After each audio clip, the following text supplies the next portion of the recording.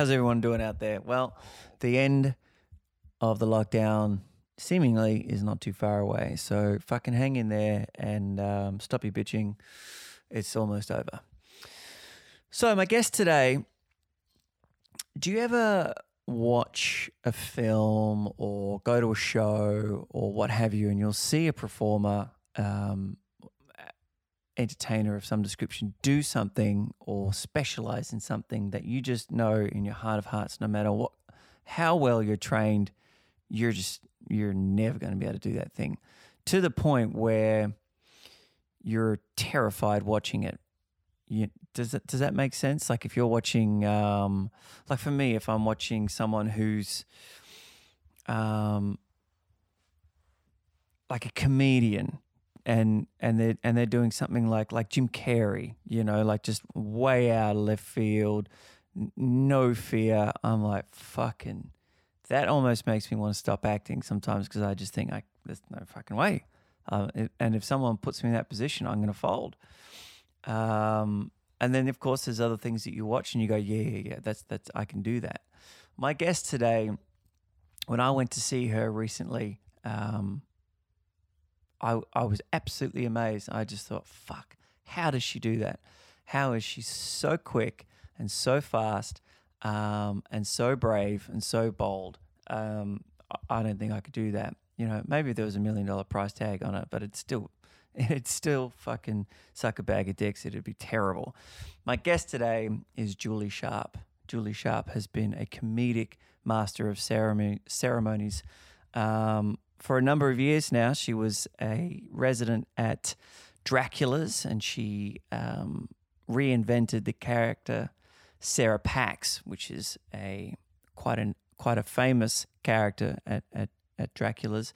And she went on from there to be Miss Juliet, the master of ceremonies for Princes of the Night at the casino, which I mentioned I had the privilege of going along and seeing not so long ago, and I highly recommend it.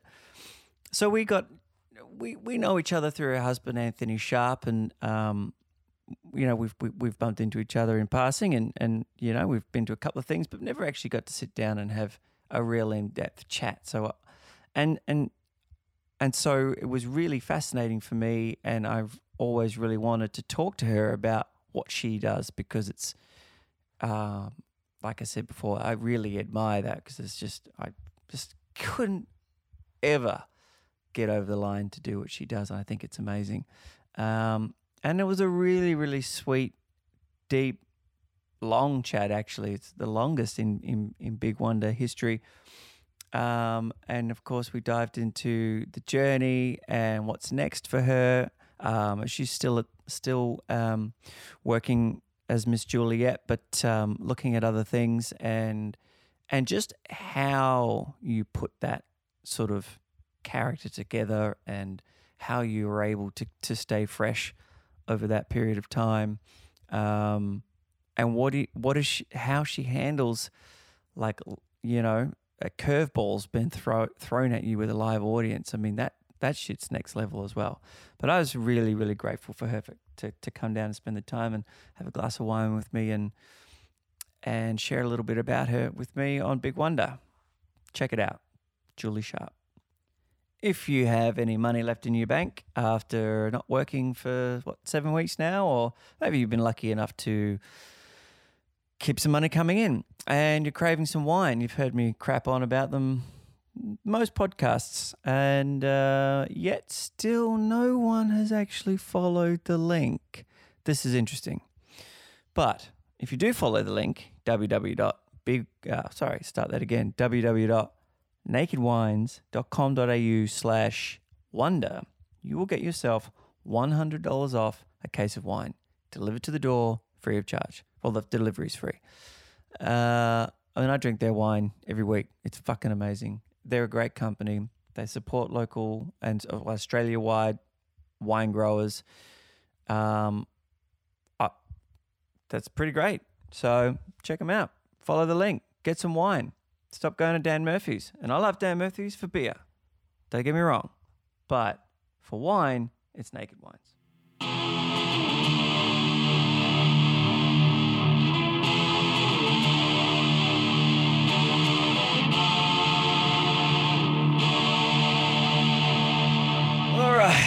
right.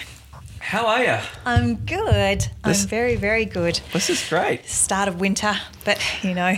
It fucking is. The weekend was nice, and now And it's now bullshit. It's gone. Yeah. Did you? I don't know if you saw the sinkhole across the road.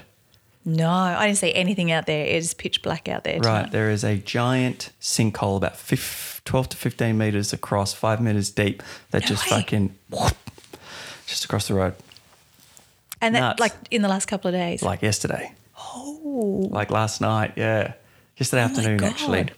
Cheers. So cheers. Cheers to the sinkhole. Bit of excitement.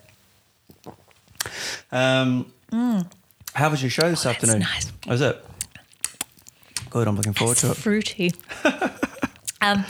It was good. It's getting to that point where we've actually done 2 radio shows for 3WBC, community radio, for the last. So every month that there's a 5th Thursday in, we get to do 2 shows. So we do the show on the 4th of the week 4, and then we do an extra on the week 5.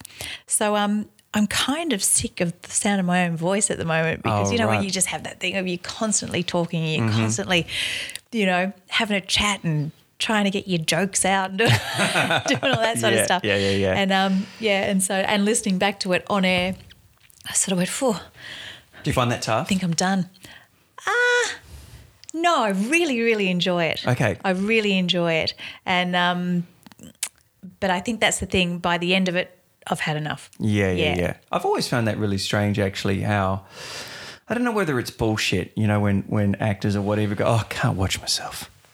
Why?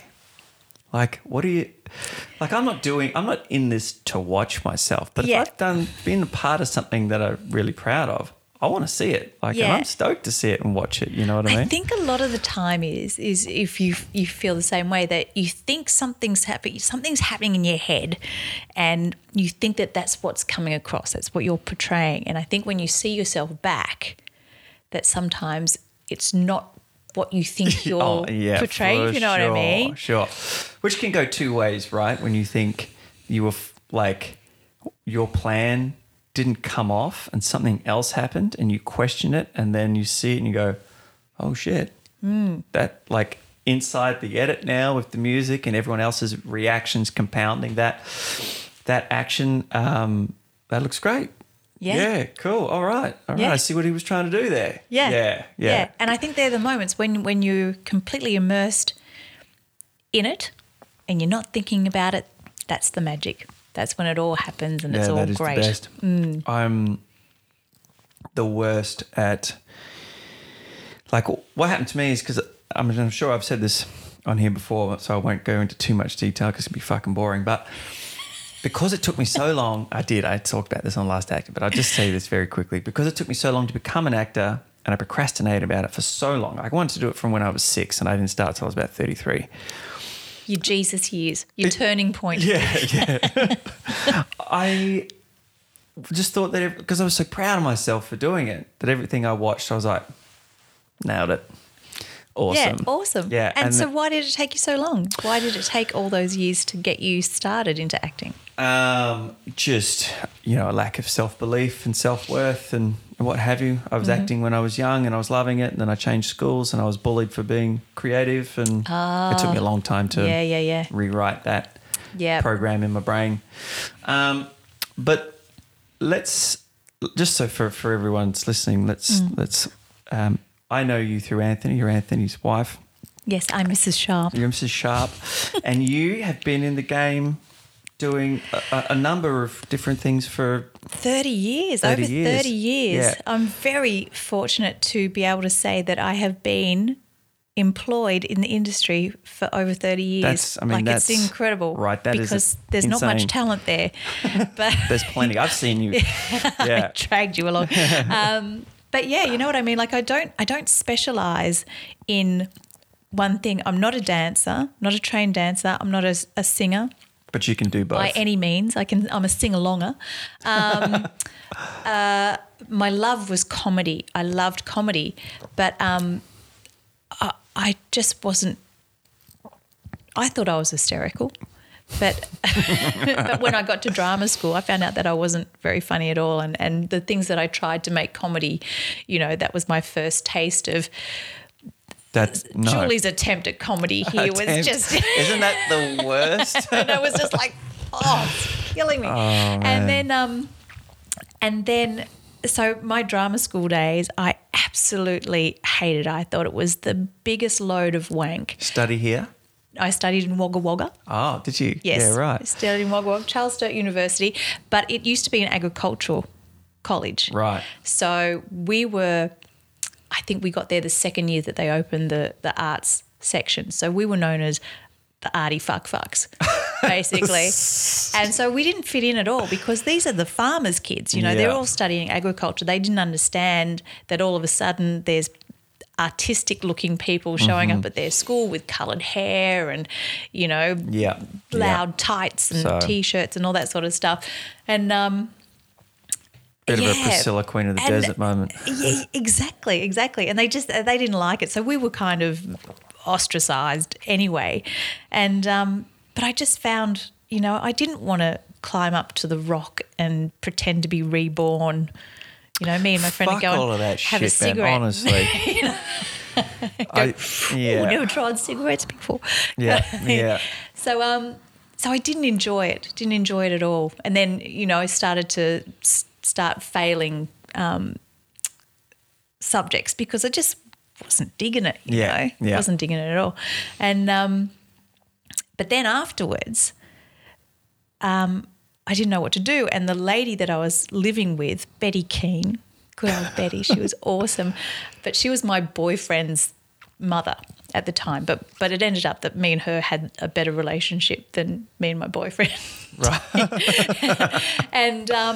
And after I finished college, she was sort of like, well, you know, you've had your fun now. Oh, fuck. Now it's time to get out of my face right now. Go and get a job and, you know. I got that chat at 34. Did you? That's it. You got to start. Yeah. Yeah, and it did. It destroyed me. And I remember crying.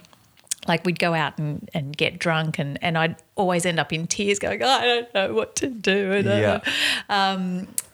And I went to a hairdresser's. So I'm 19 years old and I went into a hairdresser's and went, well, I might as well learn a trade. Fuck. You know, be a hairdresser because at least it's creative to some extent. And I walked in and they basically told me that I was too old to start at 19. Oh, fuck. So I remember just completely vaguing out and just wandering around for a couple of days, just vagued. And then we decided to go to Queensland for a holiday, my boyfriend and his friend. And can I just quickly ask you, what are your parents saying at this point? They're just like whatever you want to do. Right. You know. Oh, okay. That's pretty awesome. You be who you are because that is who you are. You do what you want to do. There to support me completely. That's great. That was incredible. Yeah. Yeah. So it was your everybody friend else who derailed you. Yeah. And so we got to Queensland and again, you know, I'm hanging out with country boys because we're all from the country. And I found this flyer on our car that was a invitation to come to Dracula's theatre restaurant. Oh, wow. And I was like, this looks awesome. We should do this, guys. And they're like, you know, I don't want to go to to just go and eat and check it out type thing. Yeah. So I rang them up and I said, you know, how much is a ticket? And they was like, you know, it's $30 each. And I was like, oh my God, that's so expensive. It's $30 to go and have dinner and a show, you know. But I talked these guys into coming along with me because I really wanted to see it because I loved horror and I loved the comedy and all that sort of stuff. So I just wanted to see something a bit kooky. And that, everyone, was the start of it all. Right. That I walked in and I was home. Yeah, okay, Yeah. wow. That's awesome. And you got a job there? Well, I was so blown away by it because it was just so kooky. It was so ridiculous. It was so much fun. I just, everything about it I loved. The waiters were all in character and they were all horror things, but they were abusing you and they were, you know, they were hysterical. So sometimes the waiters were more entertaining than the show, you know, in some circumstances. And Yeah, but I remember meeting the owner, Mark Newman, and he was this incredible stand-up comedian, and he looked like a Frankenstein sort of guy, but very cool, very handsome, bit of a spunk. Right. And so straight away I was just like, howdy. Oh my God, hello. And I said to him, oh my God, how do you get a job here? And he said, he goes, well, as you can guess, it's pretty popular. He said, there's like a 6-month waiting list just to become a waiter here. Right. He said, but we do have one that's opened up in Melbourne. Oh, sorry. Okay. You're so this still... is in Queensland. And I went, well, I might have to go to Melbourne then. So Shit. I did. We got home after that holiday and I packed my bags and I said, see you later, everyone. I'm going to Melbourne. With the fella came with you? Nah. See you, dude. And I went and stayed with a girlfriend who I met at university. She put me up for 2 weeks and the third day I was here, got a job at Dracula's. Wow. Yeah. And the rest is history again. Yeah, you were there for a bit too, right? For 20 years, yeah. Fuck. Yeah, 20 years. But started off as casual waitress. Yeah. Got the job as the head waitress. And when you're the head waitress, you get to do the backstage stuff. Mm-hmm. So that was awesome. Getting to be that. Then being the backstage person, you get to do little cameos on stage because you might have to fill in for a few things here and there or be a character in a helmet or, monster outfit or something like that. So you're getting these little bits of stage time as well. And then I got to be in the show one year. One of the girls left that was in the cast and it was sort of a bit abrupt. So they just went, right. It's like that, isn't it? I know that necessity. you want to, people you want to be breaks. a part of it. So in you go. And sorry, had you finished your drama training? yes. Okay, yes, cool. I was only 2 years. Yeah. You had some techniques and Yeah, but nothing compared to what I was about to be thrown into. Because I'm wondering, oh shit, how steep of a dive? Yeah, was it was fully. For my audition, I had to sing "Happy Birthday" in front of Tiki and John, who are very well known. They were like the pioneers of theatre restaurant in the 1960s. So they started up a little bar in Exhibition Street.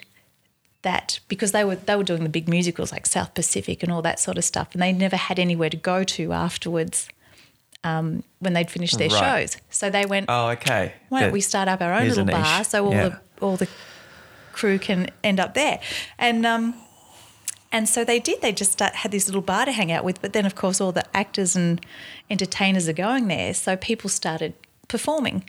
Yes, and then they sort of went, "Okay, let's get this in motion. Let's get the restaurant happening. Let's get the shows happening." And that was people like Ernie Bourne and Maury Fields and all those sorts of people, being involved in that. So big wigs. Oh, need a drink. And when you were there, you make that transition as you go along through the ranks, because I mean, we obviously know each other a little bit, but we have never actually. This is probably the longest that we've sat down and had a conversation. So it's one of the reasons I wanted you to sit down, because I'm so fascinated by your journey, because Sharpie showed me one of your stand-up your reels once where you and I thought and I just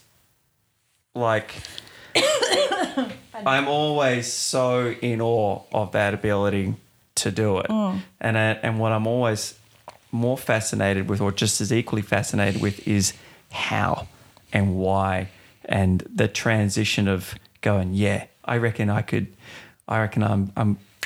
because I've seen you now on stage, and I saw a couple of wild cards come flying at you, and you've been doing it for years now, so you've probably got a bank of things ready to go. But that speed is always, I'm like, man, I'd be stumped. I'd be fucking can we cut? Can I get a You know what it is, and I think that's why with comedians that you see a lot of on TV end up being like Captain Obvious, because they've got to keep coming up with so much material all the time. Mm-hmm. Like every time they're on TV, and once it's on TV, it's gone.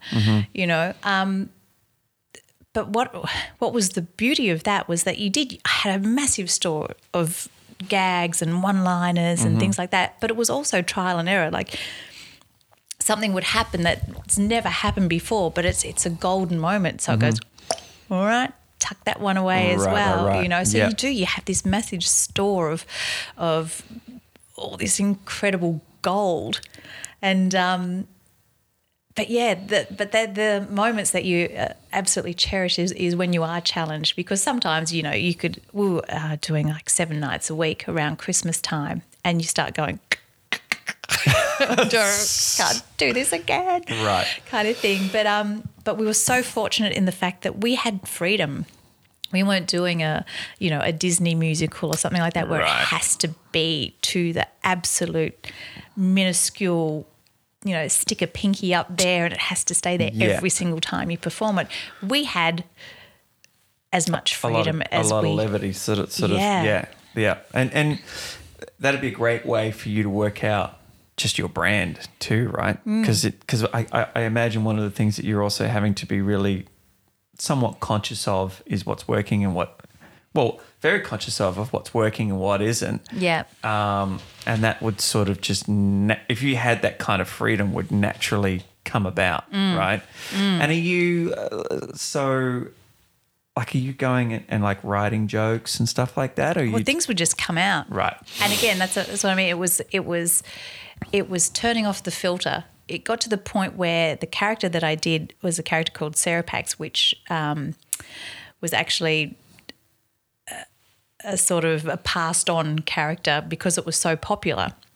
So Oh, right. Heidi, who was the daughter of Tiki and John, she started off doing this Sarah Pax character, and she was always the sidekick to Mark Newman and that sort of thing. So she was always just like a little piece role. But then it got to the point where she would start doing her own stand-up. And so this was like, you know, that was like, oh my God, imagine if you ever got to be Sarah Pax. That would be the best thing ever. And I think I was number 4 down the years. But I did end up doing Sarah Pax for 14 years. So that's got to be up there, right? Yeah. For a So long I think run? I sort of got to do it the longest and really made it different as well. Like it was that thing of I can't copy what No, you've got to make it your own. had to make it my own. So Sarah Pax, as you know, is a housewives drug, don't know. a Valium. So okay. it's called. So the character was Sarah Pax, SARAPAX, but the drug is Sarah, SERA Right. Pax. Oh, right. Sarah Pax, and so this was the housewives feel good drug. Okay. And so that was the whole idea of the character. She was in a hospital gown with all the, you know, feel-good drugs sort of pinned to a gown and stuff like that, and, you know, dead-looking makeup and things like that, dreadies, all this sort of stuff. So she's a big dope smoker and you name it, whatever whole drugs bit. out there, she's done it sort of thing. And so when I took it over, it was too down for me, like very funny, but the energy of it was too down Right. So because too I'm a doped bit manic. Right. Yeah. And So you had to up it. so we twisted it to be more of a sort of techno kind of 90s, because that's Right. when I started. So Yeah. it ended up being that kind of ADD sort of Ebenezer hyper. good. Yeah, that sort of character. So and that worked for me, and it was just that release of, she was such a stupid but innocent character that you could get away with anything. Right. Get away with absolute murder. You could, like you're telling people their physical flaws in front of them, but then you do it with a nicety and a, you know, I'm just playing here with you. It's nothing personal, you know, it's all that sort of stuff, because you don't want to hurt someone. I hurt this one girl, she was 17 and she had the biggest boobs I'd ever seen. They were out. Was she a big girl or she was little? She was a big girl. Yeah. But the boobs were huge. And I just Huge. did that, you know, I didn't see them all night. And then I just went, whoa. And, you know, I had a video camera following me. Right. So the video camera goes, boom, on these boobs. And like I said, they were out there. She was obviously loved them. Yeah. And I did a joke like, my God, you could breastfeed China with those things. Something like that. And I just saw her face drop. And I just went, oh, no. This is that dreaded moment that I hoped would never come. That was it. And I felt like I just killed her soul a little bit. And I was just like, oh, and what did you do? Well, it's just that thing of, always, hold their hand and give them a squeeze or, the show something must like go that. on too, yeah. right? Yeah.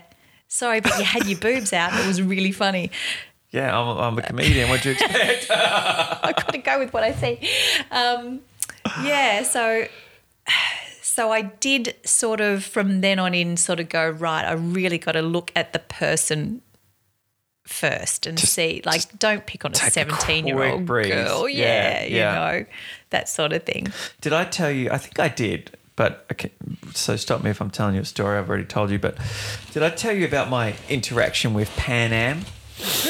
I did. Oh, yeah. Yes, you did. And that was almost a break moment. Like I'll just quickly recap so everyone knows what the fuck I'm talking about. So when I first moved to London back in 2001, my brother, who's gay, and his boyfriend took me to a gay bar, a gay pub, like 2 PM or something. And the Australian comedian Pan Am was there. And she zeroed in on me within seconds. And she came and she took my backpack and she started grilling me about where I was from because she's obviously an Aussie. And I was like, Perth. She's hanging shit on the city. That's fine. And then she starts to go through my backpack. And I'm staying with my brother. I've been in London for like a day and I'm super, super, super, super, super shy at that point. I've lost all the sort of out there shit that I used to have when I was like 10, 11, 12. And I'm just like, fucking, oh God. And also because I'm terrified of the ability that you guys have to be out there and doing this thing that I think would just break me if I had to do.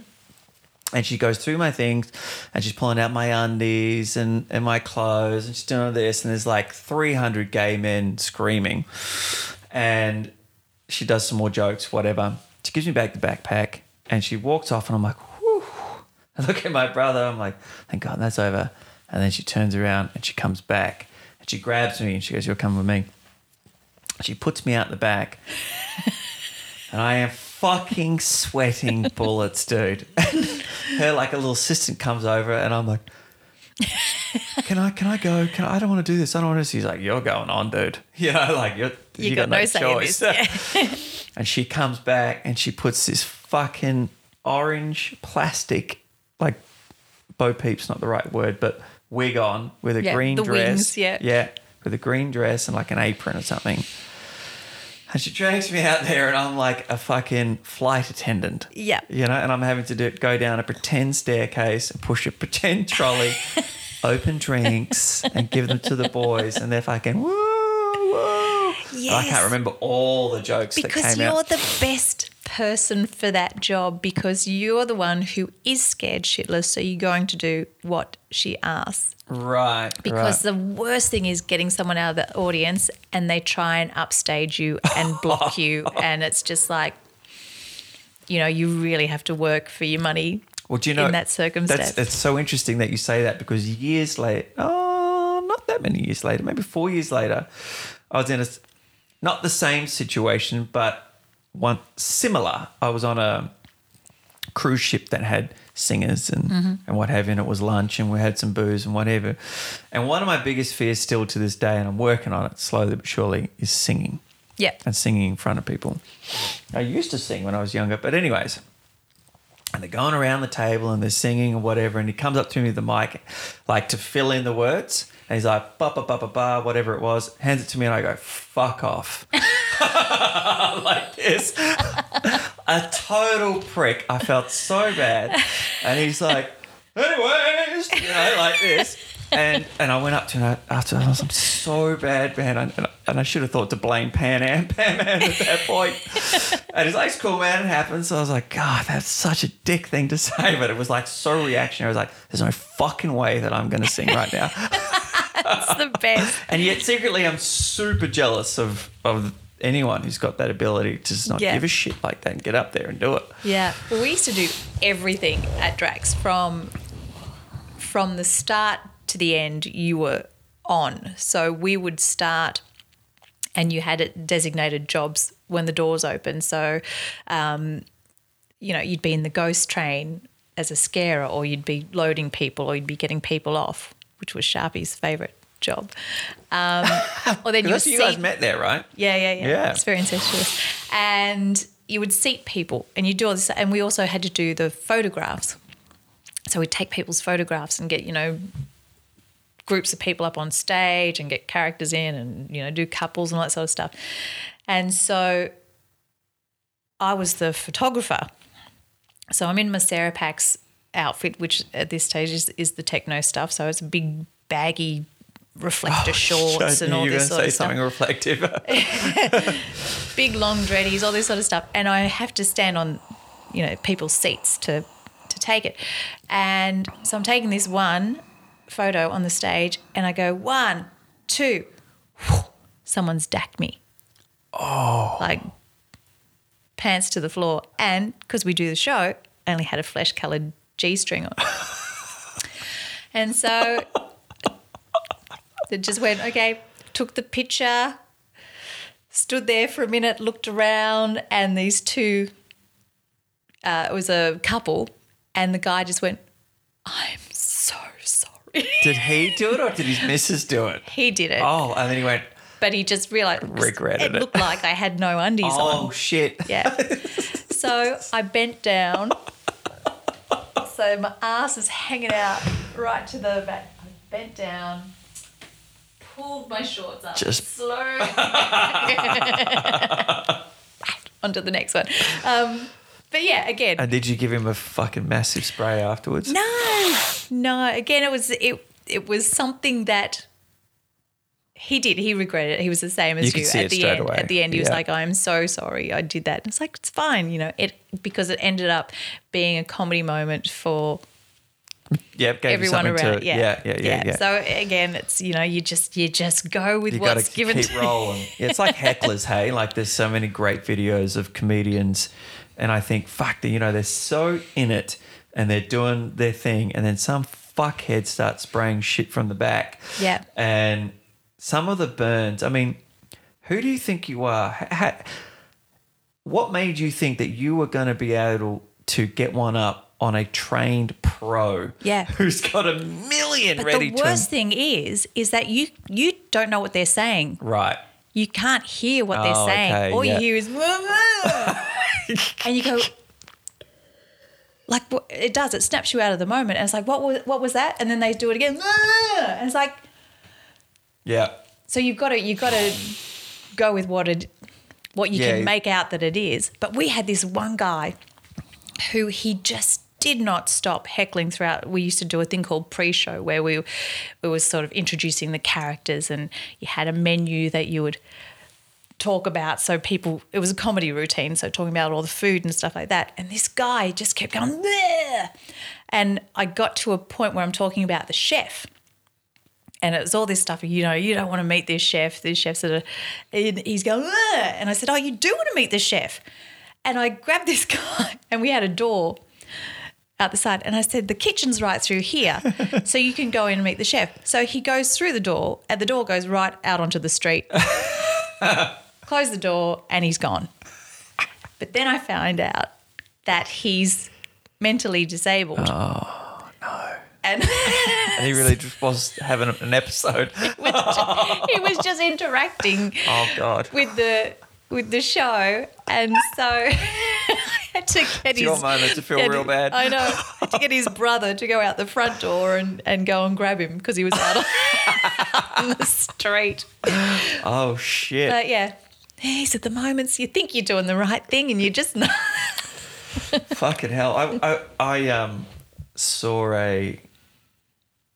whatever, a video on YouTube, and normally like, either the comedian has got a great comeback and just dismantles the person, or they get a little snooty and just tell them to fuck off. But there's one great video of Joe Rogan actually in one of his specials, and some idiot is yabbering on, and to sort of condense what he said like across 3 minutes of back and forth is he just basically stopped everything, and he was just like, everyone, look at this guy. You realize you're fucking this up for everyone else here, you dummy. And then he's like, get rid of him. Yeah. And they just fucking turfed him. And it was so good. Instead of like back and forth or whatever, I think he sort of got him to, well, if you're going to fuck it up for everyone, have you got anything actually to say? And it was some nonsense. And he was like, oh, God, get rid of him. Yeah. So it was so good the way that he just, like, it's one thing to get burned with a bit of comedy, but it's another thing to stop the show and have all eyes on you and to dissect what is actually happening right now. What's happening right now is the world, because this is on YouTube, by the way, everyone's filming this dude, thinks you're an asshole. Yeah, exactly. Exactly. And I thought that was really, really great. So when you're doing a 20-year residency at refresh my memory again. Dracula's. There's a place that keeps popping into my mind when I lived in Scotland called Frankenstein's.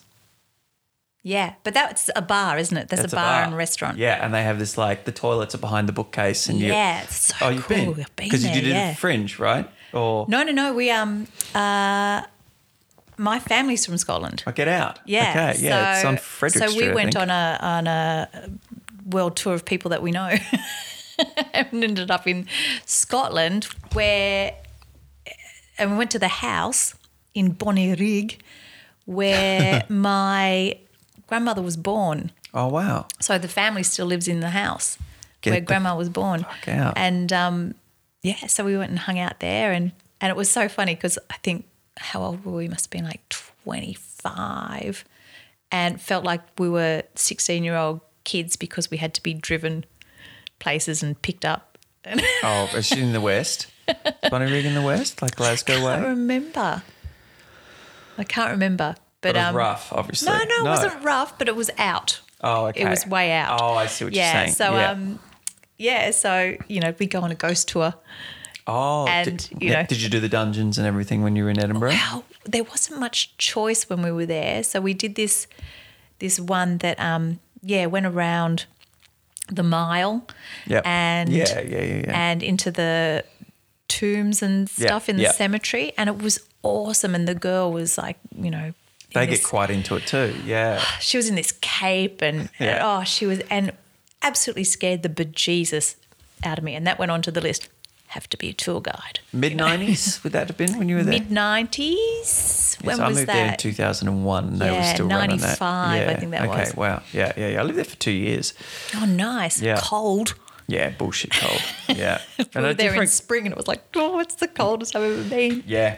I lived there for 2 years, and I think I had, like in the summer, there was some okay warm days, but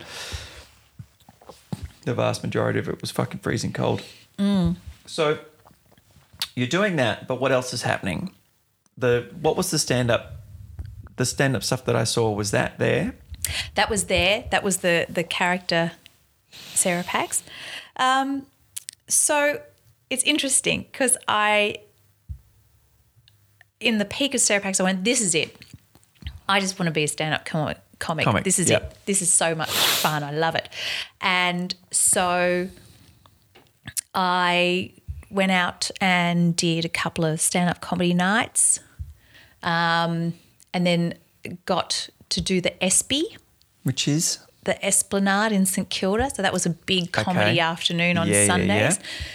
And I remember this was the first time that I'd sat down with a friend and we'd actually written comedy together. And I remember my name being called. Here she is, Julie Herridge. Ah! And I walked out and the microphone looked like it was huge in this, spotlight. And I just remember going, oh my God. Fuck. Oh my God, because I was doing material that I wasn't really sure of. Okay. But that's Wasn't part my- of it, right? yeah. You got to test. Exactly. Yeah. It wasn't my kind of shtick like I did. I just Why wanted wasn't to. it? Well, because I had to do a stand up. And I couldn't use any Dracula stuff. Okay, You know, yeah, because it it's had to in the be all show original, there and all that yeah. sort of stuff. And I didn't want to go down into the crowd because then I'm doing what I've been doing, sort of thing. So I just sort of did it and sort of went, oh, You bombed. yeah, it was I got some giggles, got Yeah. some sympathy laughs, I think. And then a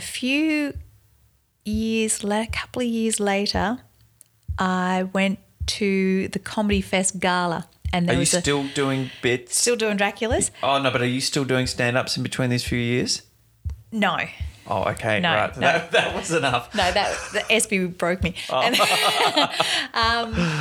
and I went to the Comedy Festival Gala and was sitting there with some friends, and this girl came out who was quite well known, quite a well known comedian around that time. So this is early, or say mid 90s, going into the late 90s, and she did my stand up.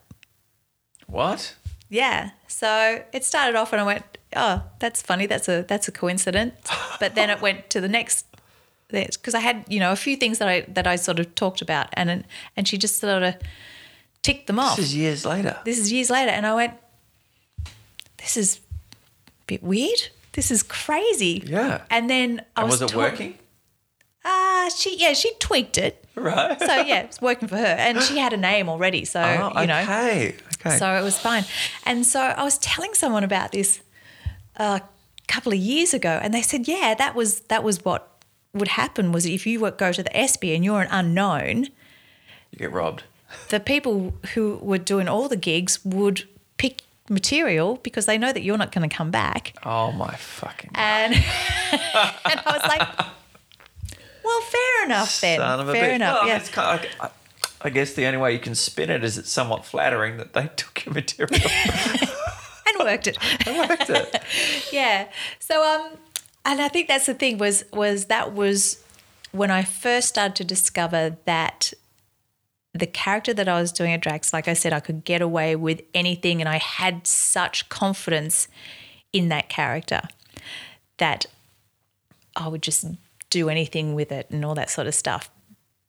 But take that character outside of Dracula's, it doesn't make sense. fly. Doesn't make sense to anyone. And people think you're racist. People think you're Okay. like all this sort of stuff because you're doing these gags. But in that environment, it's so safe. Everyone feels safe. Okay. And yeah, so it took me a long time after not doing Dracula's, like, going to the casino and stuff like that. It took me a long time to find out where to perform at as being me, Yeah. but an extension of me and not being this goofy, kooky character. Okay. So that took a little while to sort of figure that out. Because there seems to be, I can't even say the last time I watched stand-up where it was a character anymore. That was a thing back in the day. Now it really is just that comedian with their thoughts. Yeah. Yeah, the character thing is done and dusted. And interesting, like not to bring him up again, but I didn't even notice that had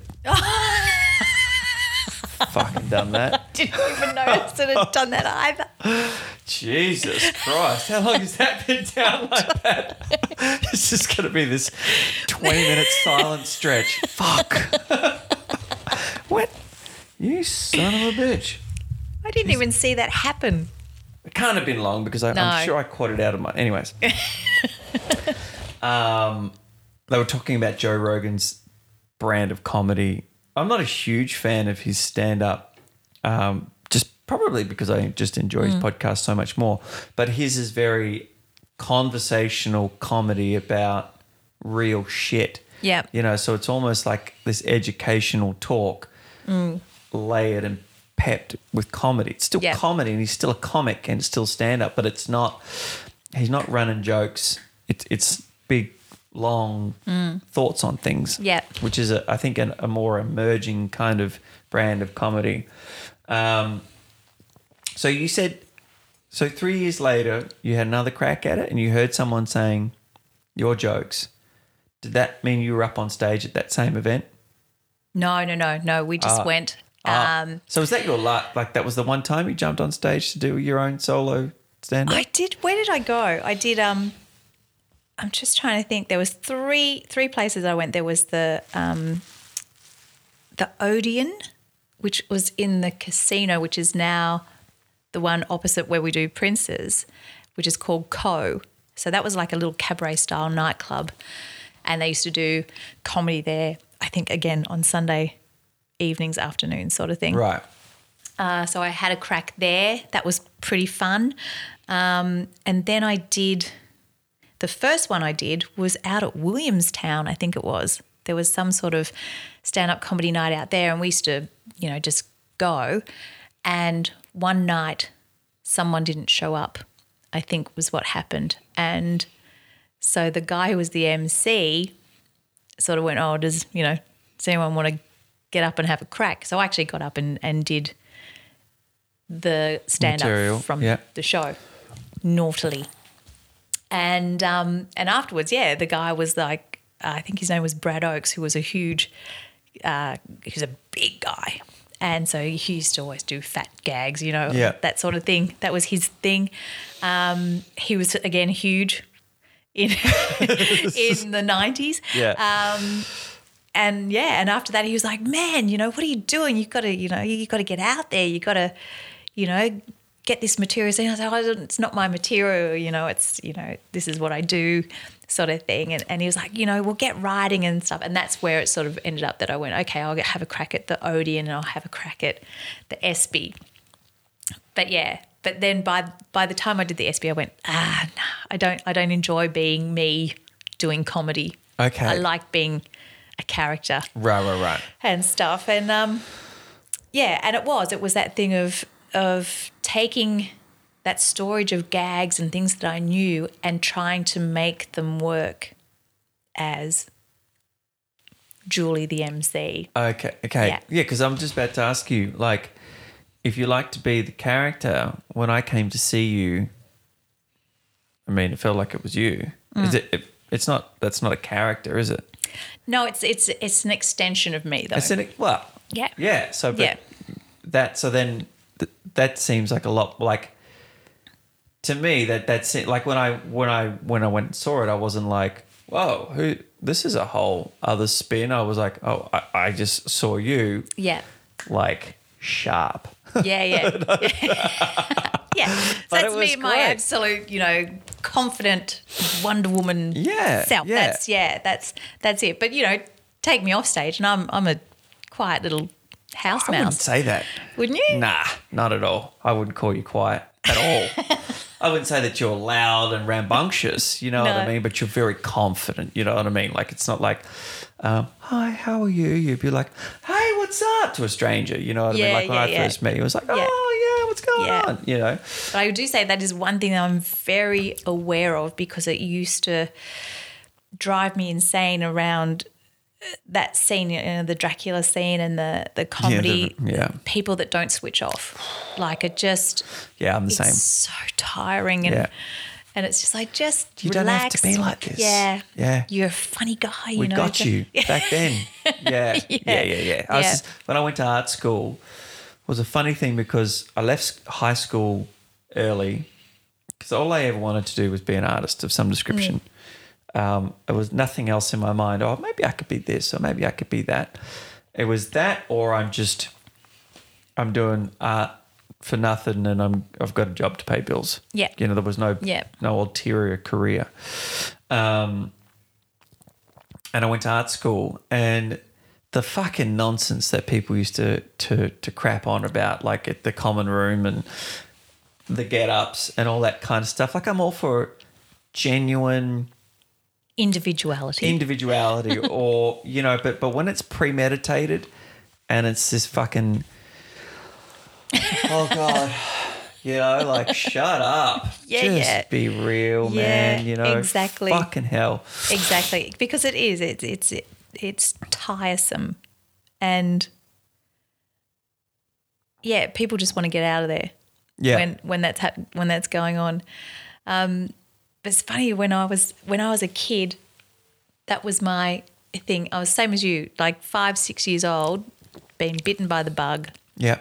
You know, I did my first school play, got some laughs, and I was like, man, This is me. this is awesome. Yeah. And then huge fan of the Muppet Show, like a little bit stalkerish. Erica loves the Muppet Show too. Muppet yeah. Show was just the best. And so I always had that thing in my head, if I could do anything in the world, you know, I'd be on the Muppet Show. But then I sort of went, you know, and Mum and Dad would buy me, you know, Muppets. So I'd, you know, do all the shows and stuff. But I was sort of like, nah, it's not quite it. Right. It's along the line, but it's not yeah. quite it. And We're then warming up. Yeah, and then I realised that's what I wanted. I wanted my own Muppet Show. I wanted that environment. I wanted that craziness. I wanted that lifestyle Yeah. of that show. And, you know, be careful what you wish for, because that's what I got with Drax. And it was best 20 years of my life so far. So It was why did you good. leave? I had a baby. Oh, wow. Yeah, Lucy. Yeah. But it was getting to that. It was getting to that stage. I was, you know, getting to 40. Yeah. And you know, this is a place where, you know, they're telling you when you hit 30, you're too old to be on stage. You know, you're out, sort of thing. So I was very lucky to get that extra 10 years. Which is a bunch of bullshit too. It is a bunch of bullshit, but it's funny because we got to that stage. Like, yeah, you know, I was 40 when I left, or 39 when I left. The guys seemed to go on a bit longer, but the girls, you know, had to sort of finish up early. And recalibrate. yeah, but then they sort of, you know, they would hire people into their mid-30s, but then in the last few years that was a thing that they decided to do, that they were not going to hire anyone over the age of 30, especially females, because knees go, like all this sort of stuff. That's the reasoning, apparently. So yeah, so crazy. And so how much time did you take off when Lucy So I was full time as well. Like I was a full time person. Yeah. Employment, and which was awesome. And Yeah, you so wanted I a had few. a year's maternity leave, but the thing was they'd never had anyone in the show go on maternity leave before, so we're all sort of testing new ground, and then by the time we had the meeting to say, okay, you know, where's this going to go, I was sort of like, I really want to come back, but I don't think I can do 5 nights a week Yeah. again. Yeah. It's time to rejig. Yeah, and and they were sort of like, you know, we've got this new cast and everything. It's like, yeah. So This it is just a decent stretch. yeah, and I thought to myself, you know what? I've had such a great time. It's time to give someone else a go at this. You know, can't be too selfish. Yeah. because it is something that everyone should experience. Yeah. That's, you know, inclined to be that way. Yeah. And also on a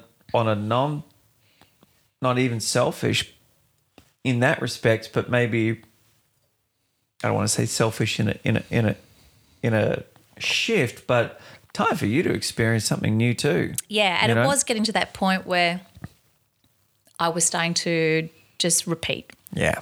And It that's was the no last fucking 3 good. years were probably just repeat, because that's where they were at as well. They were, you know, rehashing shows from 10 years ago. So Right. already done it. Mm-hmm. You know, it's new for someone else, but it's It's not new for you. not new for me. And so I think that was the thing as well. And I, again, you put things out to the universe, but you don't realise it until afterwards that they do come true. Fucking A, they do. And I said, the only thing that's going to make me leave here is to have a baby. And boom. And boom, next day I was pregnant. Yeah, but And the next day I had her. and that's it. And the thing is, that was an incredible 20 years, but it only took 1 year for me to lose all that confidence. Like by the time Really? that it was having that conversation about going back, that I was like, oh my God, I don't think I Yeah. can. I don't know what to do. I don't have the confidence in my ability to do this anymore. Isn't it crazy how quickly that fucking dissipates? Absolutely. Yeah. Especially in the seemingly in the comedy realm. Listening to stand-up comics talk about if they're not up on stage, 5 or 6 nights out of 7 working material, it only takes them a week or 2 before they feel like they're not as sharp as they should be. Oh, yeah. And I don't think that's a false perception. I think that seemingly is the go. If you're not working, that's why Eddie Murphy's taken so long to get back on stage, because he doesn't go and work the clubs. And so he is 30 years out of touch.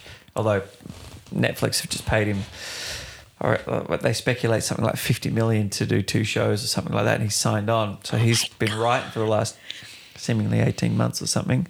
Or someone else has been writing for him. Can you imagine? That's fantastic. God, how does he recalibrate his thing of just hanging shit on gay people and fucking white people? Yeah. Well, again, though, this might be the resurgence of that sort of stuff because we got so politically correct. It's the best time for comics right now because everyone is so fucking sensitive that every joke doesn't need to be crazy before it lands and offends someone, and that's the best part about it. Well, I watched the Chappelle one. Oh, dude. But see, it didn't offend because everyone's like, oh my God, this is it's so offensive. It's just out there. And I went, they're so good. Yeah, and he is so aware. He's so good. Oh, he's the best. He is. But I was amazed at, and fair enough, the people that were telling me that it was so offensive were the under 30s. Oh, really? Yeah, people under 30. And they're going, oh my God, you will not believe what he says. Babies. And I found that maybe I just had the, the anticipation that I was going to be shocked. And so even when we went to see Book of Mormon, everyone's like, oh my God, it's so out there. You're going to be so shocked. And so me and Sharpie were like, waiting, waiting to be shocked. We were just like, damn it. Yeah. The only look, there's not much that would shock me, you know what I mean? But probably the closest that I've ever been shocked or like, oh fuck, man, you better collect really quickly. I don't know what's happening right now. Is Louis C.K.'s last special, and he went on this big tangent about abortion, right? And everyone was like, oh, and even me, and I'm a massive Louis C.K. fan, and I don't really put too much thought into it. Like it's comedy, right?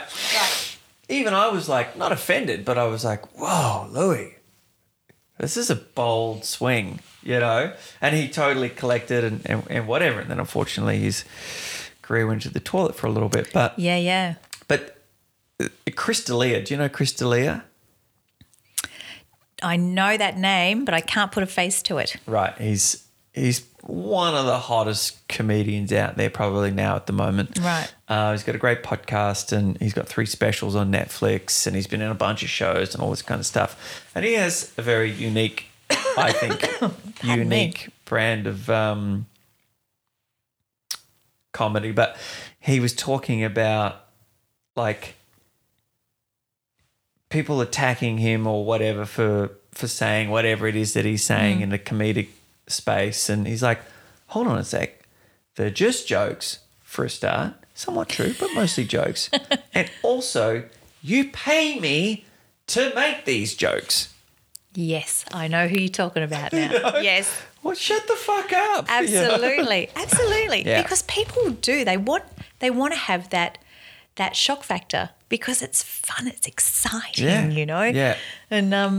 And I remember when in 95, because we did the world trip, and went to LA for the first time. Went to the Comedy Store, and so excited. But I actually saw for the first time racism on the other side. So it was Directed back at white people. yeah. And I was like, man, what's going on? This Isn't is that strange? crazy. Yeah. Never experienced that before in my life. And then there was a woman that came on, and she was drunk and she was bored. She was a well-known comedian at the time. She had her own TV show. Oh, right. I can't remember her name though. Isn't that terrible? And she was just being offensive. Right, for the sake of it. For the sake of it, because I don't think she wanted to be there. Right. She must have Get had booted to, off. one of She those just wanted gigs to that get she kicked had to be out. there. And she was like, I've already got my check, so I don't give a fuck kind of thing.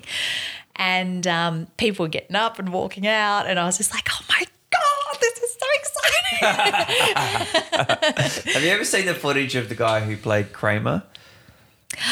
Yes, What's but his name? that's years Richard ago. or something? I can't remember because I love him, like as Kramer. He was brilliant. Brilliant. But then he Just- gets coked up to the gills on stage at the Laugh Factory And was or that a something. racism Dude. thing? It was nigger that... Whatever. Wow, right. I went to Australia. But it was just dropping N-bombs left, right and centre. And then, black people in the audience who were coming to see Kramer, unfortunately, were seeing this coked up Yeah. A-lister lose his fucking shit. Yeah. Well, I think that happened to the guy from 30 Rock, Tracy Morgan. Oh, yeah, That but happened- he's survived. Yes, but that happened here, I Oh, think. really? Because he was at the Palms at the casino, and same thing. All the 30 Rock fans were like, oh my God, we're going to go and see this guy.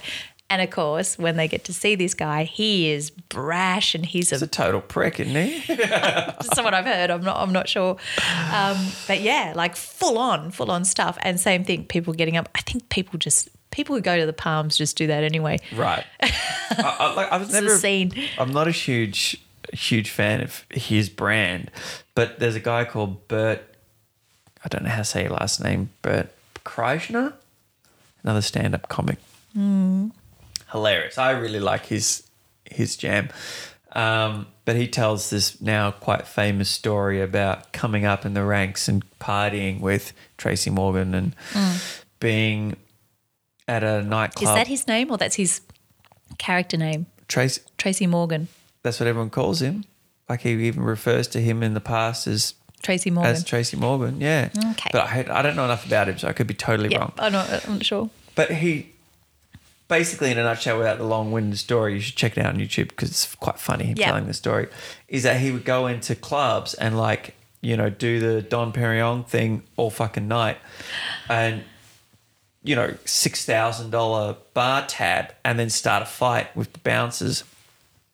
And there's this one thing where this huge fight went down because they wanted Bert to pay it. And he was like the white guy and it was a bunch of black guys at the table. So they thought he was like the manager. And it's like, here's the bill. He's like, I'm not fucking paying it.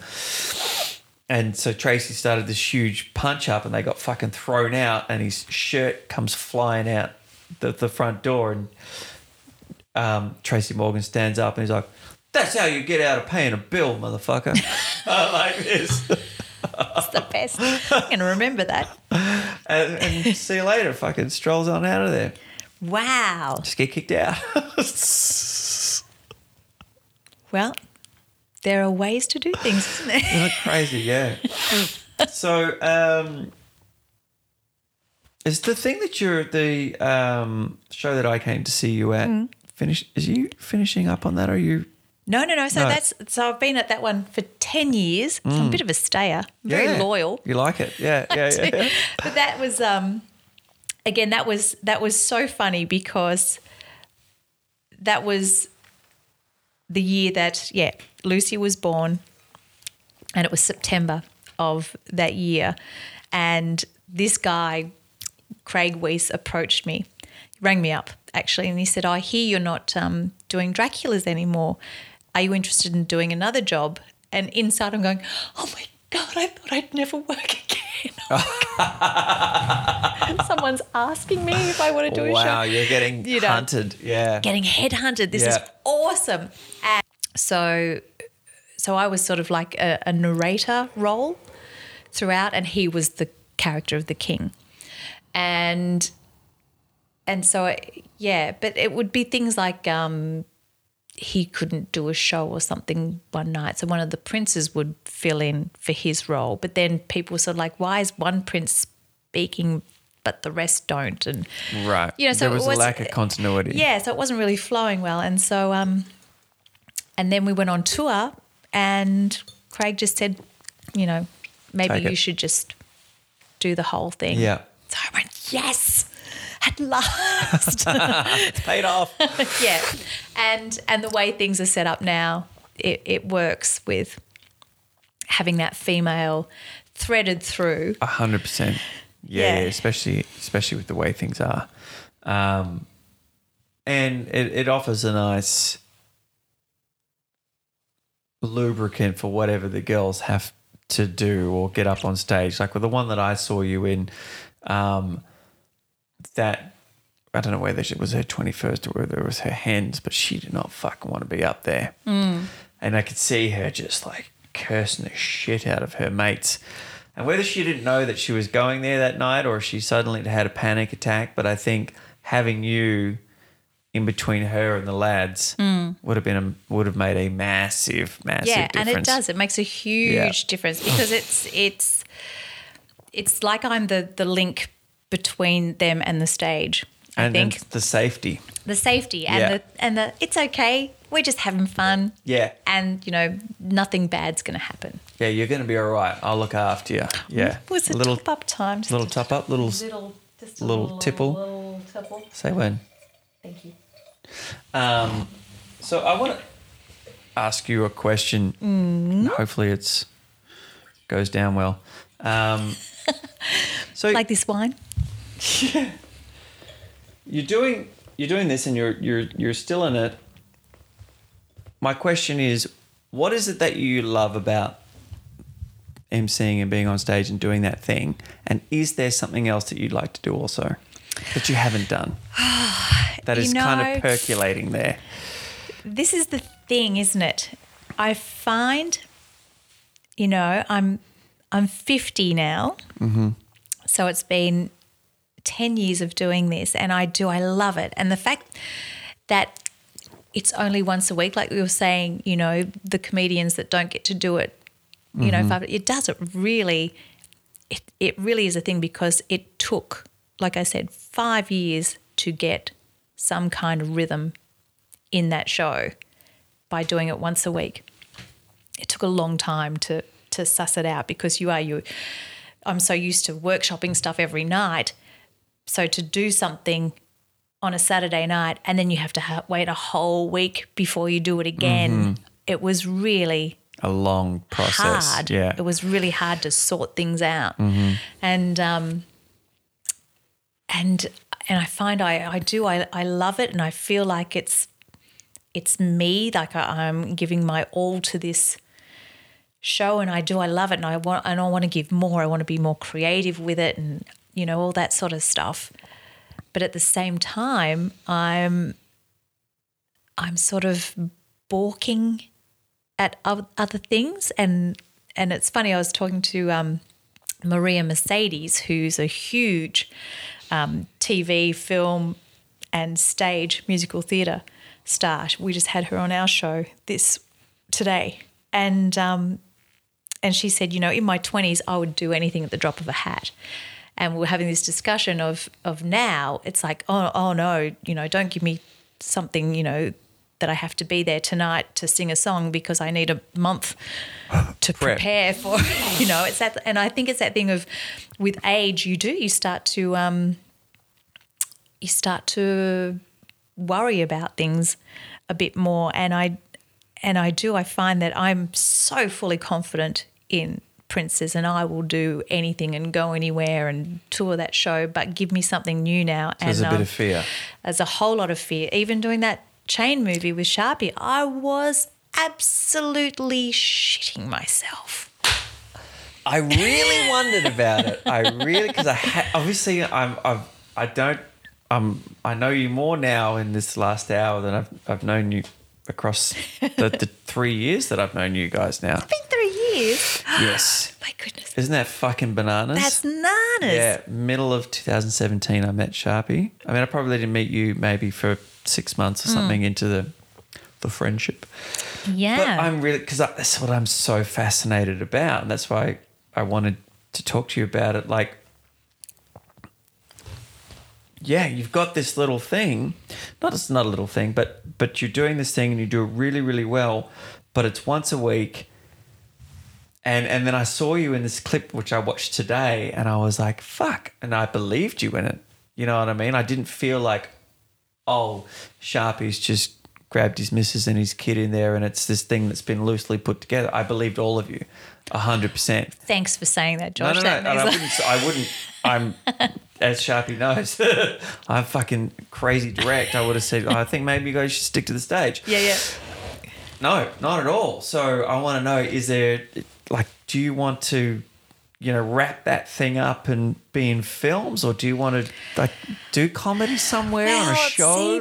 What? Again, this is the thing, and this is probably the block that I've put up in my head, is that when I was in my 20s and my 30s, I was, doing voiceovers, doing commercials. Oh, right. Doing bit parts on, TV, extra work, all that sort of stuff, just saying yes to everything, and now if an opportunity comes up, like I'm on, those email castings and something will come through and I go, oh, I'd be good for that.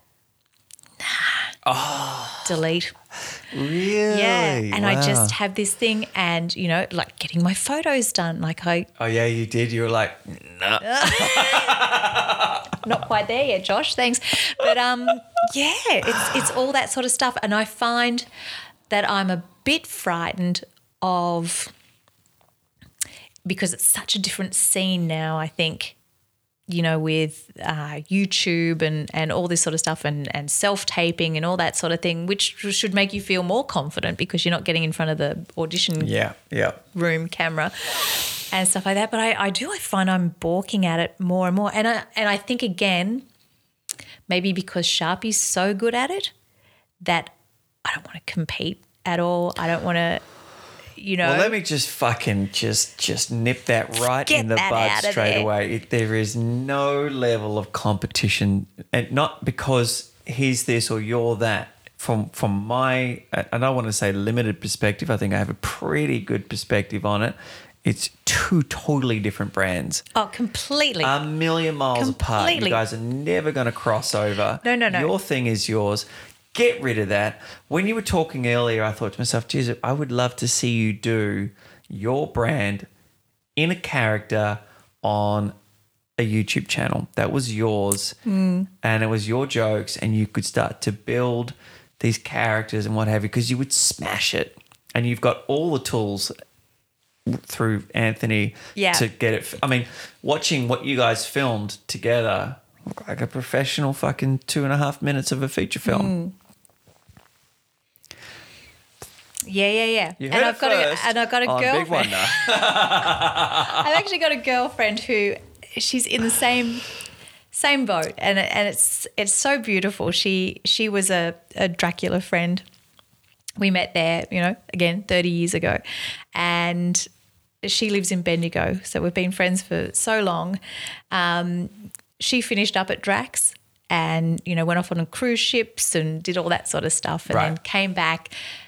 Went back to Bendigo, fell in love, had a 20-year relationship, and now it's ended. So she's looking for something to do. So she went, right, I'm going to get back into acting. Yeah. And she's mustered up all this confidence and stuff, and she's gone back to a character that she used to do in the early 90s called Beryl.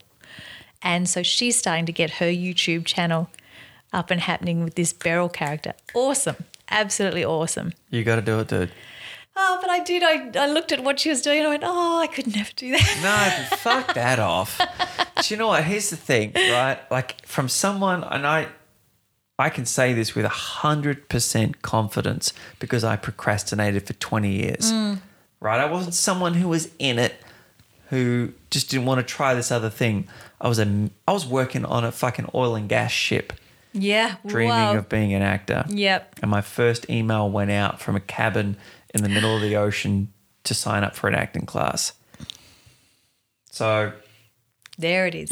and I fucking went to that acting class, and it was a private. And I fucking shit myself in the car. And I, like an asshole, I got there like an hour early and just terrified of going in and saying lines to no one, Yeah. just to a teacher, like in a private room. Terrified. What am I terrified of? Nothing. Yeah. Nothing's going to happen.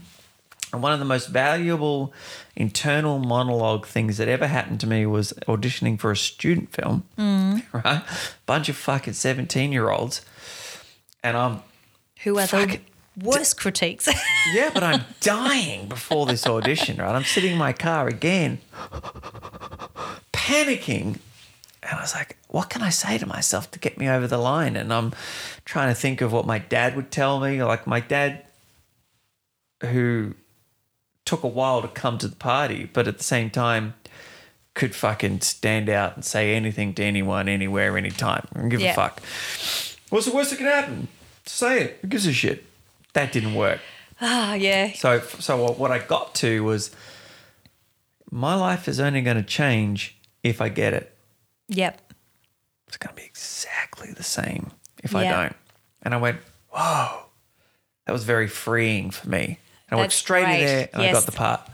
Oh, that's great. And they didn't even ask me to do a retake. They went, oh, that's it. That's yours. Yeah. It's crazy. It's So do it. do it. Just do it. And I think that's what it is. I need to find, Because you've had a safety net for a long time, right? and I think that's what I think that's what I relish in. I relish in the fact of having a safety net.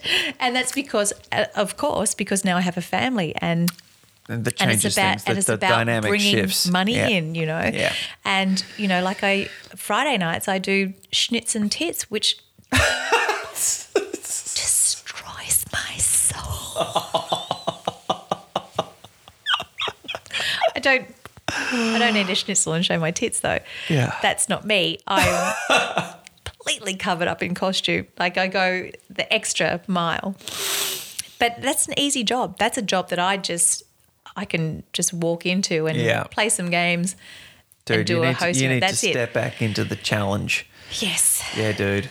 Yeah, because you're Oh, it's still a challenge, believe me. no, yeah, but it's a different, Different challenge, right? challenge. This is this thing that we touched on just before we got on mic, was to talk about entertainer capacity. You know, I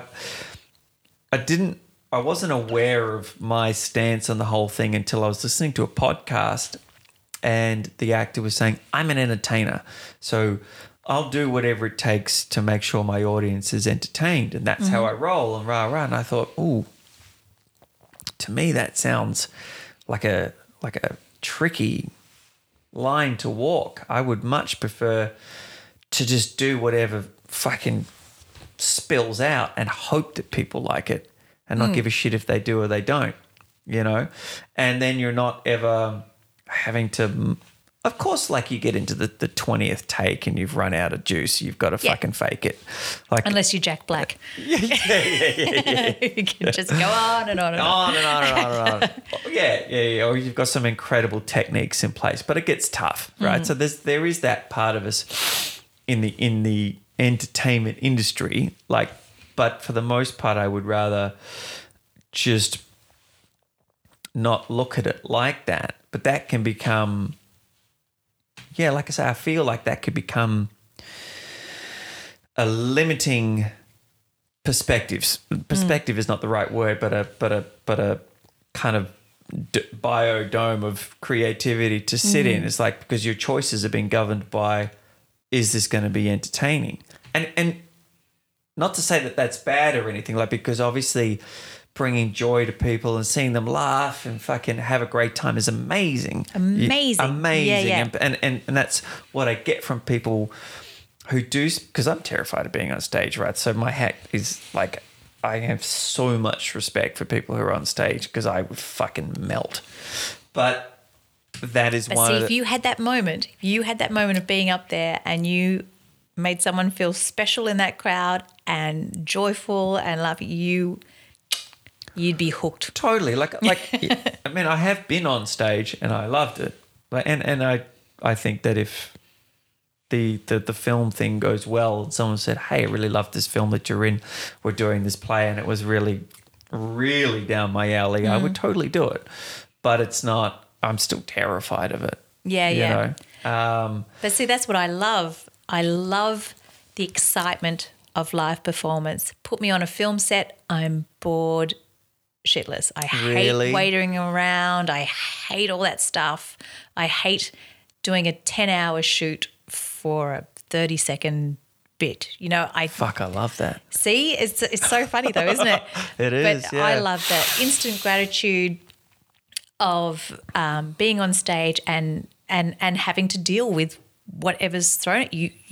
If something stuffs up, you got to keep going. It's not those cut, do it again, you know. So if you were to do your own characters and channel and stuff like that, because I feel like there's a little bit of you that wants to touch on that. Am I right in saying and look, that? I've got a cabaret show that's in the works at the moment that is going to be a touring show, and we've got these kooky characters that it's one of those immersive theatre. So sort that's of cabaret your jam. stuff. That's my jam. It really is, right? Yeah, I think love that's a question that's been underlying. Sorry, I didn't want to jump in, but I had to just nail that. You actually really fucking love that, and if you can find a way to keep doing that in different capacities, you're good to go. Yeah. Is that fair to say? Fair to say, yeah. Yeah, that's awesome. And you know what I've been thinking of recently, because, you know, things are going on in the world, voiceover. Right. And like we were saying, you know, doing the podcasting and the radio show and stuff like that, I'm finding that that's maybe something that I would like to get back into again is doing voiceover stuff. But you've got a great voice, so you should. Yeah. Oh, thank you. But also animation. I'd love to imagine doing an animated film. How incredible cool would that be? Yeah, it'd be awesome. So that would be awesome. Do you watch Archer?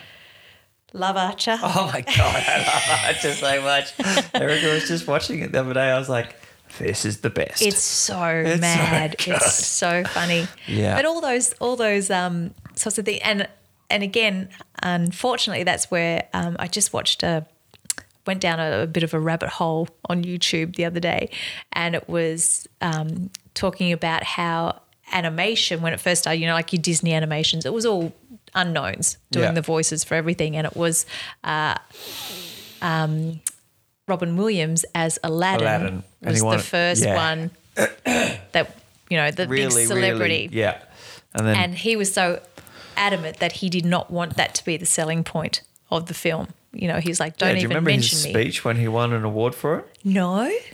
I don't remember what he said, but I remember him getting up there and just going, that sort of thing. He was really deflammatory towards it. Like, it was Really? just some fucking bullshit. You know, yeah. He didn't like being the guy for just voiceover. Wow. Yeah, Because it's an incredible thing. What he does is so incredible. And the fact that they even redid Aladdin as the live. Oh, I can't believe Guy Ritchie did that. He did it. Yeah. Is it good? And No. no, I'm going to say it's still a spectacular. It's a feast for the eyes. And Will Smith is the genie. Is he good?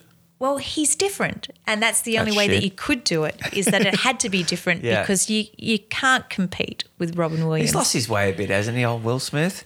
Well, I think he just started getting into his love projects, didn't he? And they don't know, unfortunately they man. just sort of didn't go his way. Name me the last good film that he did. 7 pounds. Oh, 7 pounds. What a great film. Honestly, one of the best films I've ever seen. And Yes. it's one of the... I'm going to have to watch that again when I get home now. and just fucking rip your heart out watching it. I remember watching it with my girlfriend back in must have been 2007 when it came out. And we didn't know what we were about to watch. Same. Right? And fucking our housemate comes in as the credits are rolling and we are on the couch bawling and they're like, what's happened? What's happened? Like someone had fucking died. I was like, we just watched 7 pounds. Devastated. The fucking mood in the house was so broken. Yeah. But don't you love that when a movie can do that? I love it. Erica hates it. Really? And I fucking crave it. Oh my God. I remember seeing Schindler's List and walking out going, right, okay. But then I was affected for the next 3 days. Yeah. Like I did not stop thinking about it. It was just constantly on my mind. On your mind. I said, I don't know. Oh, there was a photo we took of Layla the other day and she was in an Eagles onesie. I'm an Eagles supporter and all of her family. Carlton. Oh, Eagles. I thought you meant the band then. Oh, no, that would be way better. And I'm laying next to her and I've got her on the ground like this, but she's got her fist like this. And I've sent it off to her Carlton supporting family and given her a bit of stick. And he's like, look at her. She looks like she's about to fucking punch you for putting her in this Eagles onesie. Anyways, the conversation went to $1 Million Baby. And I was like, to Erica, I was like, you haven't seen that, have you? And she's like, as if I'm going to fucking watch that. Like, she just knows that it's. God. I was like, it's pretty rough. She's like, how rough? I said, it's probably the most heartbreaking film that I have ever seen. I've seen a lot. That one takes me years to get over. Yep. And she's like, why? And I was like, spoiler alert, because she breaks her fucking neck after nearly winning the fucking championship and she's down on her luck. And when Clint Eastwood cries, it fucking breaks people's soul, man. Like, that's exactly what happens. Right? Yes. And then she rips her own tongue out and she's got bed sores and she gets a quadriplegia and then she fucking loses her legs. Bro, it just goes south. I know, because so it was, quick. and it's one of those movies that you just don't think it's going to go that way. It's a sport film. Yeah, and it's feel good. It's like, underdog and she's winning. She's going to do it, yeah. And they did so well in the marketing of that you never saw that coming. No, not at all. I fucking lost it when I saw that so badly but I love that. Yeah. I had a guy on the podcast months ago who was talking about how he winds down from whatever busy day or a hectic day or whatever, and he does it with reality TV. And I can't stand fucking reality TV. And I was like, wow, that's fascinating. That would just make me want to slip my wrists. But I will wind down with heavy drama because it will just make all of my problems seem insignificant. Yes. Completely minuscule. Yeah, and the super powerful acting, I am just completely consumed. Like films like that are so powerful for me that even if I'm doing a scene where maybe all of my training is not working out, I'll think of a sad scene from a film. Yeah. That I have a real strong personal connection with, and that'll get the tears. And it's totally arbitrary. That's how invested I am in those big scenes. Funny. You know what makes me cry? Go. Happy things. Oh, all the time. I'm a happy crier. All the time. When I saw Layla come out, man. Oh, the tears. Oh, dude. The tears of joy. You know, and I had been like a fucking rock the whole way. And like all the nurses were like, Jesus Christ, dude. You're stoic. Like, you're there. I was down on the fucking business end going, oh my God, this is amazing, you know. And I caught her and gave her to Mum. And I was like, get that gas pipe. Like the whole thing.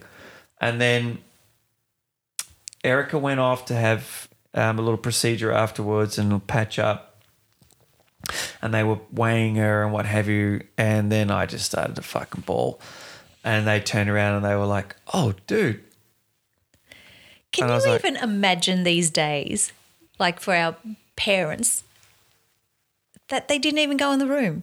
Like I find it so It's crazy. crazy. Yeah. That was a thing that they would just hang out in the And you waiting couldn't room, go and see passing your the own baby cigars. because she was in this, or he was in this fucking ward with other and the kids. fact that you just under fucking fluorescence. yeah, Yeah. you just don't be a part of this.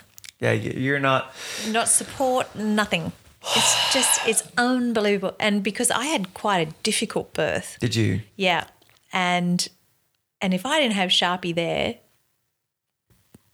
wow, what a even more traumatic experience that would have been. Can I ask why? 3 days, 3-day labour. Oh, fuck. Yeah. But I think the main thing was we had a wonderful obstetrician who Pull that one in a little bit. had a conference that weekend that she was born. So he was away. So This is like the shit that you see in films that you I don't know. think is going to So happen. his understudy, call him understudy. So his understudy, his fill-in, was also at that convention. So we had the third was she guide. prem or was she on time? No, she was 2 weeks late. Oh, fuck. Yeah, 2 weeks late. So, but you know, they always give the 2 week before or after sort of thing. Not anymore, they don't. Oh. Man, anyways. Anyway, so third guy down the track. So never met this guy before. He's very abrupt. He's not even interested in who I am, what my name is, sort of thing. You know, that sort of thing. So Prick. we go to go to the hospital because I'm having contractions, and he basically goes, nah, just go home. But so there was no support, there was no help. So we did calm birth. Calm birth. And For 3 days. for 3 days. And actually that was it. That was the incredible thing was I did do calm birth for 3 days and I was fine. Like I was getting through it. But it got to the point on the third day that Sharpie asked me a question and I answered him, but it sounded like my voice was coming from Oh, wow. over here somewhere. So I knew that I was delirious and things were you going. on gas? Wasn't on anything. This What? was just breathing. Oh, this is before at the before you got to the hospital? No, at this home? is at the hospital. Okay. Yeah. During like your contractions were Yeah, like full 30 on, seconds apart full sort on, of thing? and Yeah. had a doula. So Oh, you did? Wow, yeah, that's because progressive she came with back the then. whole Yeah. calm birth thing, and we ended up just ringing her because this doctor just sent us home, and I was like, I don't know what to do, and she said They it's all almost right. did it to us, yeah. Yeah, right. Yeah, And it but was, yeah. so good. What a great job to be a doula, just hanging out. She was there for 48 hours, you know. Yeah, right. Incredible. We had a student actually, and she was incredible. Mm. I have to say she did a great job for a 20-year-old or whatever our Layla's birth was her second. So a midwife student, yeah? Yeah. Wow. Yeah, she'd been with us for the whole thing, like months, like all the checkups and That's awesome. yeah, and we said, oh, we're going in. It's like 10 at night. She's like, oh, I'll fucking be there. Wow. Yeah, she was great. That's so cool. Sorry, I don't want to cut your story off, but No, yeah. no, go ahead. Yeah, Erica's contractions sort of started middle of the day. I'd gone out for a job. I think I knew maybe we were about 3 Something days was- over. yeah. Something was in the works. And came back home and my mum was here and but they were like 8 minutes and then they were like 3. And then they were like 9 and then they were like 4 and then 7 and like 2 and it was all over and we kept on the phone. They're like, Yeah. nah, stay at home. Then there was like a couple like 4s and 3s and she was getting into pain. So we went in there and she's like, oh, well, fucking, maybe we're going to send you home, but we'll just have a little look and we'll see how it works out. See what your dilation is and did that. And then they're like, oh, well, you're a little bit, oh, okay, we'll just hold out for 5 and we'll see what happens. Maybe it's going to be like 3 a.m, but we'll keep you in. And then it was like, as soon as they had, I don't know, maybe they were checking sort of helped because Sort of, yeah. correct me if I'm spur wrong. things They on. get in there and they sort of Yeah, check feel shit out. around a bit, Feel yeah. around. And then it was like Loosen things up. presto. Yeah. I had like maybe a 15, 20-minute nap on the couch while the student looked after Erica. And then Erica's was on this monitor, and her contractions, it was monitoring the intensity of her contractions. And the Louisa is her name, said that you can see where it spikes at, I'm going to use the wrong numbers, but let's just say it's 70. I feel like it's 70. That's like labor intensity contraction. It shouldn't go that high, and it should go back down to like 7, but she's staying between 20 and 70, let's just say. So she's experiencing labor contractions when she's hours out. Right. So they put her on the gas straight away. and because it was so fucking intense, but Layla was not there yet. And then sorry everyone, you're getting my child's Get the birth story. Getting the birth story. But so she was on that for maybe 2 hours.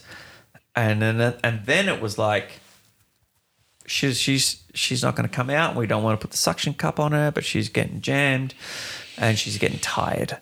They put the heart rate monitor on the top of her head. Yeah. And it's like, we don't want to put the suction cup on. And Erica, you've got to dig deep. And it's like a fucking addict. They're like, give me that pipe, you know. She's like, no, I want it. holding on to it. But it was so interesting. Like I've been with Erica for nearly 4 years, and if you're listening, baby, I love you.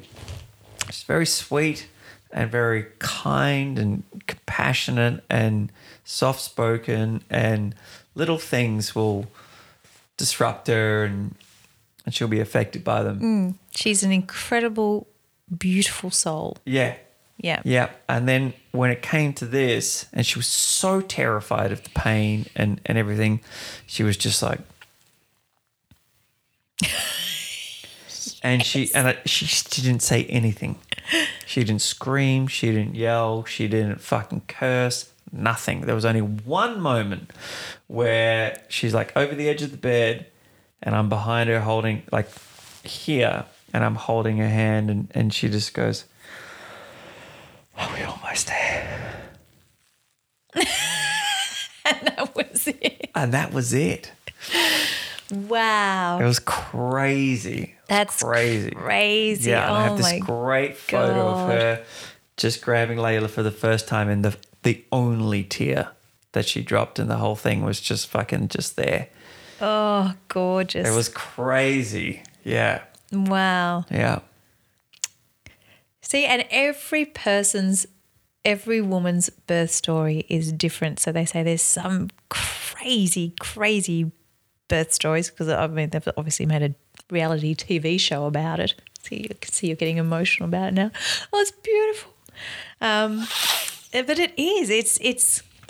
It's the biggest thing you're ever going to do in your life, isn't it? It's nuts. It's fucking. And then, yeah, I mean, Erica had to go off and have this thing, and they wheeled me and Layla down after she got weighed and everything. And I'm just, it's like 5 a.m, and it's just me and Layla. True love. Just like, Yeah. I'm like, am I doing it right? Yeah. You know, like, it's so crazy. Yeah. It's so crazy. And that's the thing, like you go through this, for a woman, you go through this ordeal. And like I said, mine was quite traumatic. But afterwards, it's gone. You know, rather the than amnesia whole thing's sets in, gone. yeah. That's gone. You can't remember what the cramping labour pains were. You can't even imagine what it was. You can't remember that pain at all. I remember the only thing that I was worried about was that I would never ride a bike again. So I just don't think that's going to happen.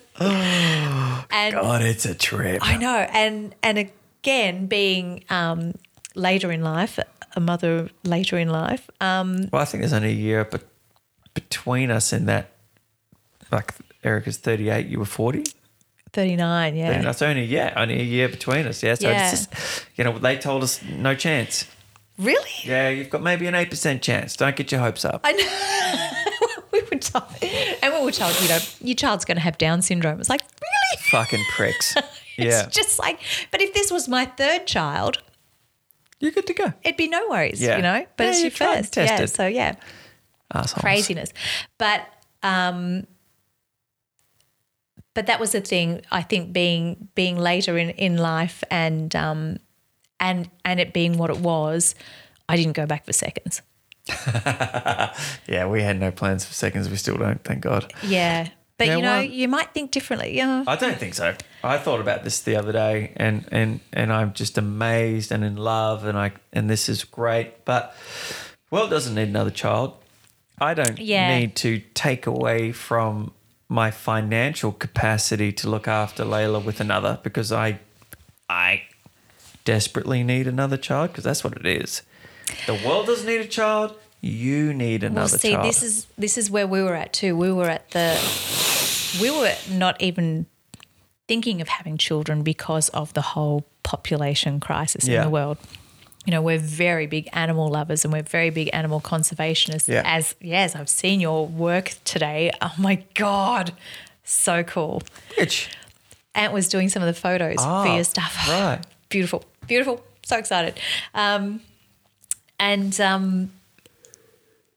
we were even we were at that stage where we went, we'll just get ourselves tested to see if we are fertile, because we don't think we are. We were the same. Yeah. And if it wasn't going to happen, then we weren't going to push the point, because the world doesn't need another child. Yeah, and, exactly. And we'll put our energies into something else. Yeah, and we were thinking of, fostering or doing that if we had that need.